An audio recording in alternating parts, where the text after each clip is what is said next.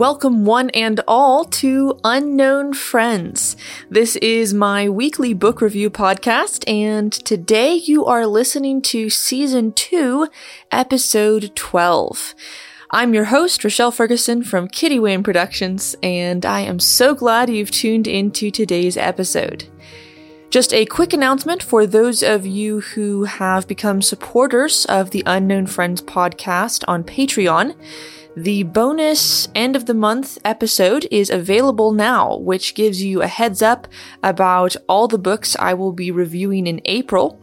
And in it, I also read aloud the first chapter of one of those books. So, patrons, if you have already subscribed to that bonus podcast feed, the episode should show up in your podcast app. But if you haven't subscribed, just go to your Unknown Friends subscription on Patreon, and you'll see the link there, which takes you to the monthly bonus episodes. All right, now let's talk about this week's book. Charles Portis's novel published in 1968, True Grit. Now first, about Charles Portis himself. He was born in 1933, born and raised in Arkansas, though his family moved some between different towns. His dad was a school superintendent, and he greatly disapproved of this, but Charles, at 18, despite his father's disapproval, enlisted in the Marines in the Korean War in 1952. He served for 3 years, rose to the rank of sergeant, and then came back home in 1955, at which time he began studying journalism at the University of Arkansas, where he graduated in 1958.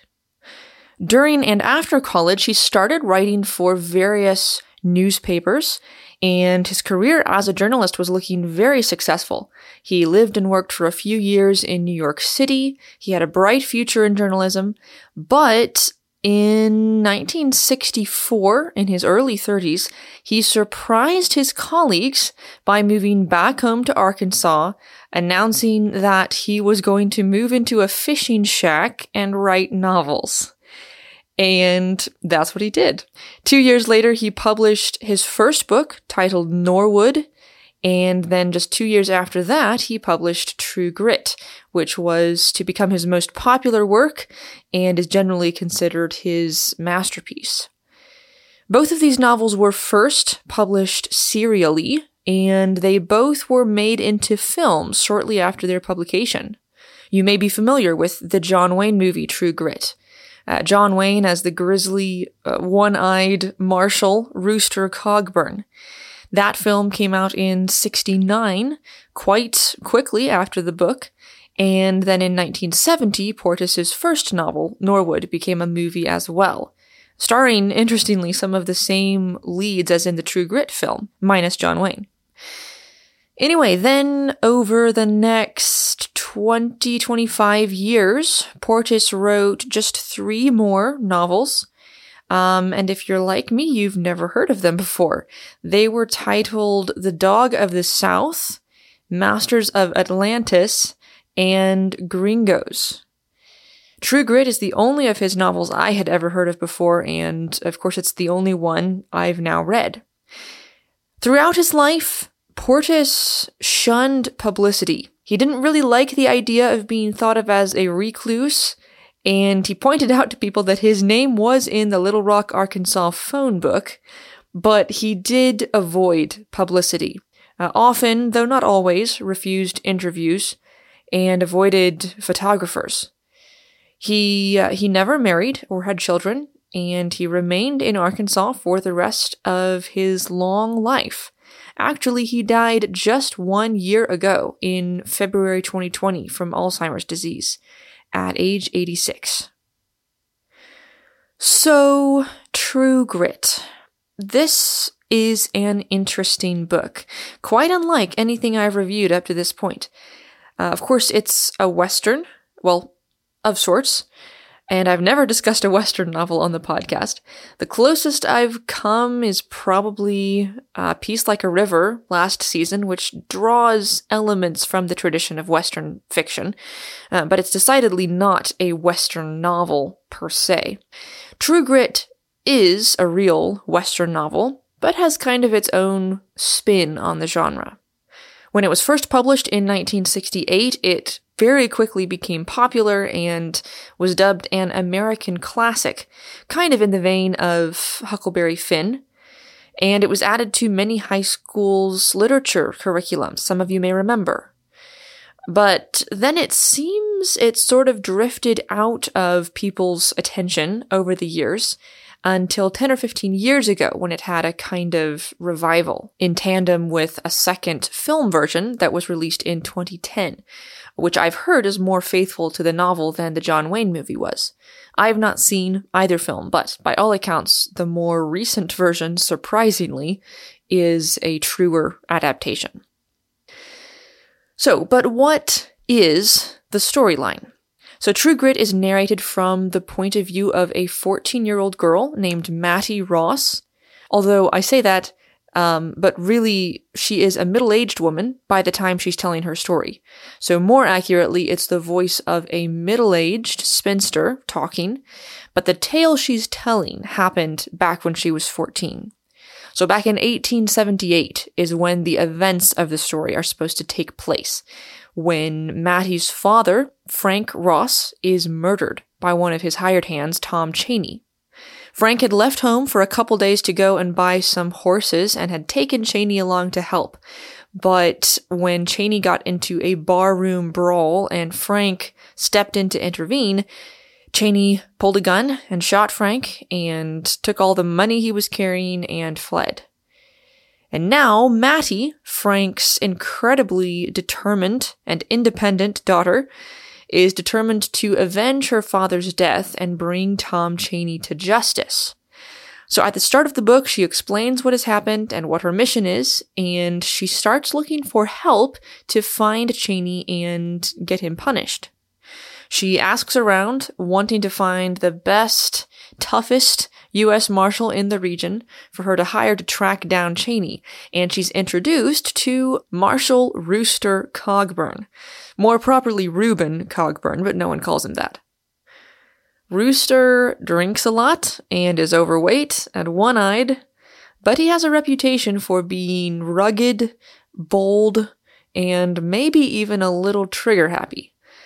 There's a fascinating trial that takes place fairly early in the novel that introduces us to Rooster's somewhat controversial character. He was hunting down a couple of murderers, and in the process of apprehending them, most of them died. And his account of how exactly things went down is slightly at odds with the evidence, and yet he honestly doesn't seem unreasonably trigger-happy. What the trial reveals is not that Rooster is necessarily a shady character, although believe me, we are not to view him as a perfect character either. But this trial, theoretically unconnected with Mattie's own story, reveals that life and law in this rough territory is not easy or obvious, with justice having to be administered by tenacious marshals hired from all sorts of different backgrounds. The marshals have to be gritty men willing to resort to violence in dangerous situations if they judge it necessary on the spur of the moment, because very often someone is going to die. And it's either the marshal or the outlaw, and the marshal has to make that call on his own to the best of his ability. Some marshals tend to be more merciful and risk their own lives more often, while others like Rooster tend to play it safe and, you could say, assume their opponent's guilty until proven innocent. And frankly, it seems that Rooster is usually right. But his approach has earned him the reputation as one of the toughest marshals in the territory. And that is exactly what Mattie wants.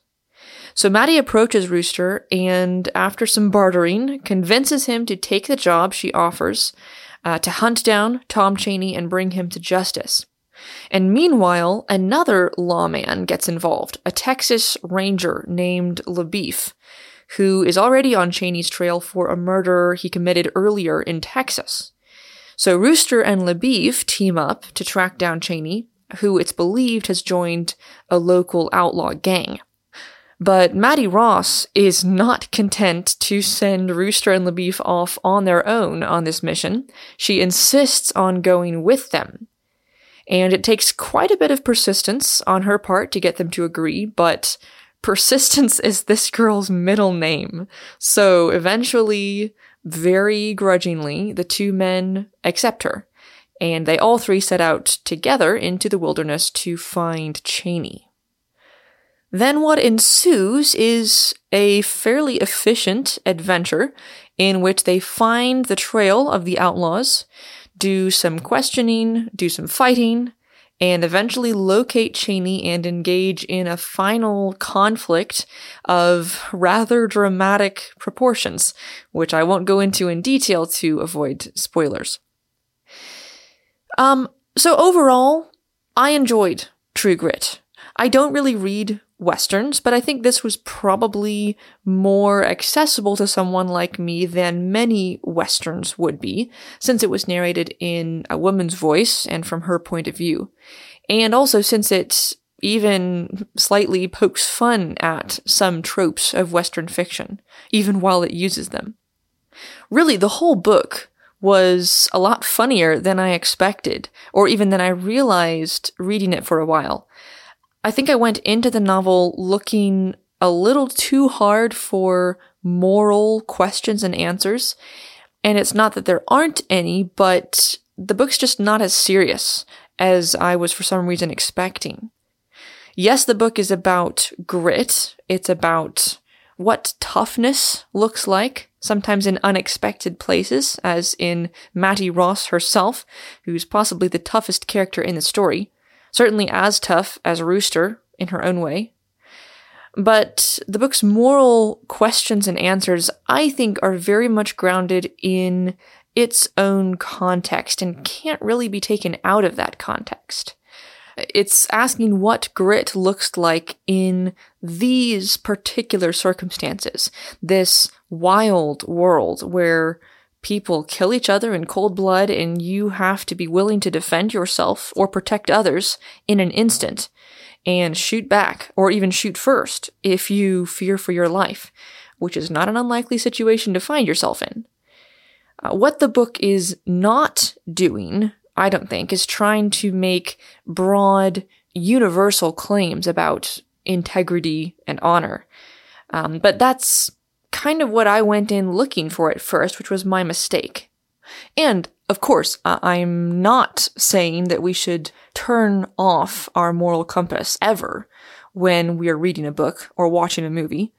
I've actually been in a discussion recently about this very question of how to evaluate a story's morality. And I strongly believe we should always have our brains and our consciences engaged when we are taking in a story. But without negating that at all, it is also true that different stories make moral claims on different levels. And we do need to recognize on what level a story's morality is to be evaluated. So is this book genuinely trying to convince me of some moral or immoral premise, according to which it wants me to think and live?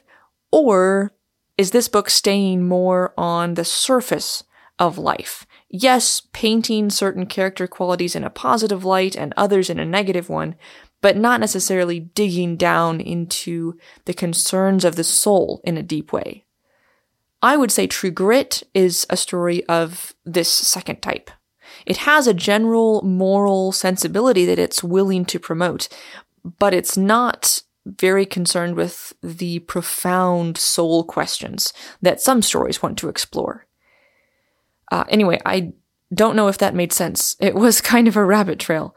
Maybe I should just do a bonus episode on this topic or something, because it is complicated and hard to briefly summarize all my thoughts. But let me just re-emphasize that regardless of a book's intent, whether its moral concerns are serious or surfacey, I do think we should never turn off our minds and just accept a story's morality blindly. We should always be evaluating and refusing to consent mentally or emotionally to immorality in any story, even when the author intends it lightheartedly. However, I'm not going to criticize a more casual book as severely as I would a book that is actively trying to communicate a worldview that I deeply disagree with. I hope that makes sense. Anyway, sorry, back to True Grit. So, it does have a moral purpose, but not as serious a one as I had, for whatever reason, expected. It is concerned with justice and courage and endurance, and while Rooster is tested in these virtues and I think wins our approval by the end of the story, it's really Mattie who most exemplifies true grit throughout the book, from beginning to end. She makes the book work and makes it worth reading. She's really a fascinating character, and Charles Portis has done something absolutely intriguing in the way he lets her narrate the story. He once said in an interview that he wanted Mattie, as the middle-aged narrator looking into the past, to come across as a woman who really wanted to get the story right. So she's very particular and detailed. She is absolutely practical, unsentimental, and hard-headed. She takes her job as narrator very seriously. It's funny, she hardly ever even uses contractions as she tells her story. Consider just the first line of the book. She writes, "People do not give it credence that a 14-year-old girl could leave home and go off in the wintertime to avenge her father's blood. But it did not seem so strange then, although I will say it did not happen every day." Notice she doesn't say it didn't seem strange and didn't happen every day, but it did not. She's just very meticulous. This is part of her character. And ironically, this is where much of the story's humor comes in. Mattie is conscientious, tenacious, and in a sense, humorless. But much of what she tells us about, like Rooster hungover, or Mattie's own skill in bartering with grown men, is a little absurd, or certainly unexpected. But Mattie the narrator's cool, deadpan description of all this is funny, in contrast to the slightly ridiculous subject matter. And what you get as a result is a very dry, sarcastic story, not intended as funny by Mattie, but it's certainly intended as funny by Charles Portis himself. It's quite remarkable how he contrives this effect. Mattie as a narrator is thoroughly reliable when it comes to the details of what happens, and she is admirable and likable in how she perseveres through great hardship and suffering. And yet at the same time, we can see things from a slightly different angle than she sees them, even though we're getting all our information from her. It's not really that she is, quote unquote, an unreliable narrator in the traditional sense, but her story has more layers than even she recognizes. It's really fascinating and funny and also endearing. She is a very sympathetic character, because even if we chuckle sometimes at her stony lack of emotion or humor, we also deeply respect it. And I think that is a testament to Portis's skill as a writer.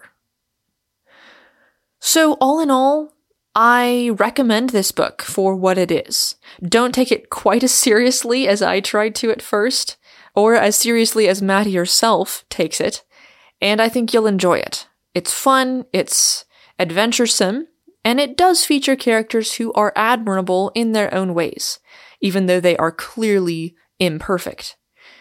Of course, I don't recommend this book for kids, just for teens and up. There is some language, not as much as there could be, thankfully, but still some. And of course, as you'd expect, there's some violence and a few kind of gory descriptions. Not excessive, because Maddie is not an excessive narrator, but in her style, candid, realistic descriptions. So this might not be a book for you if you're very squeamish.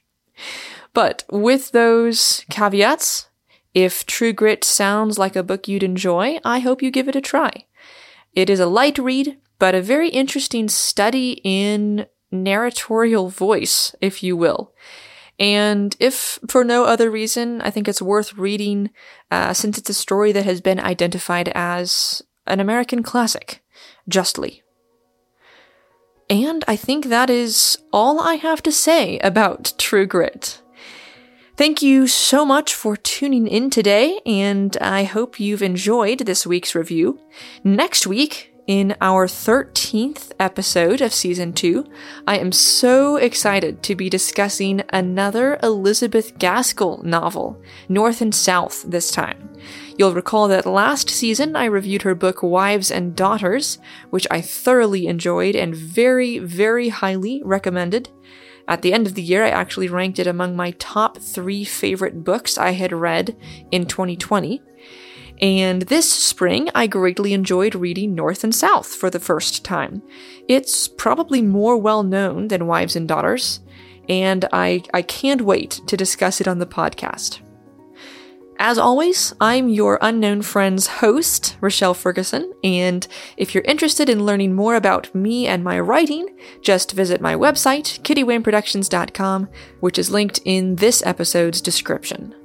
I hope you'll join me next Wednesday for our discussion of North and South, and between now and then, I hope you have a blessed Easter and a wonderful week.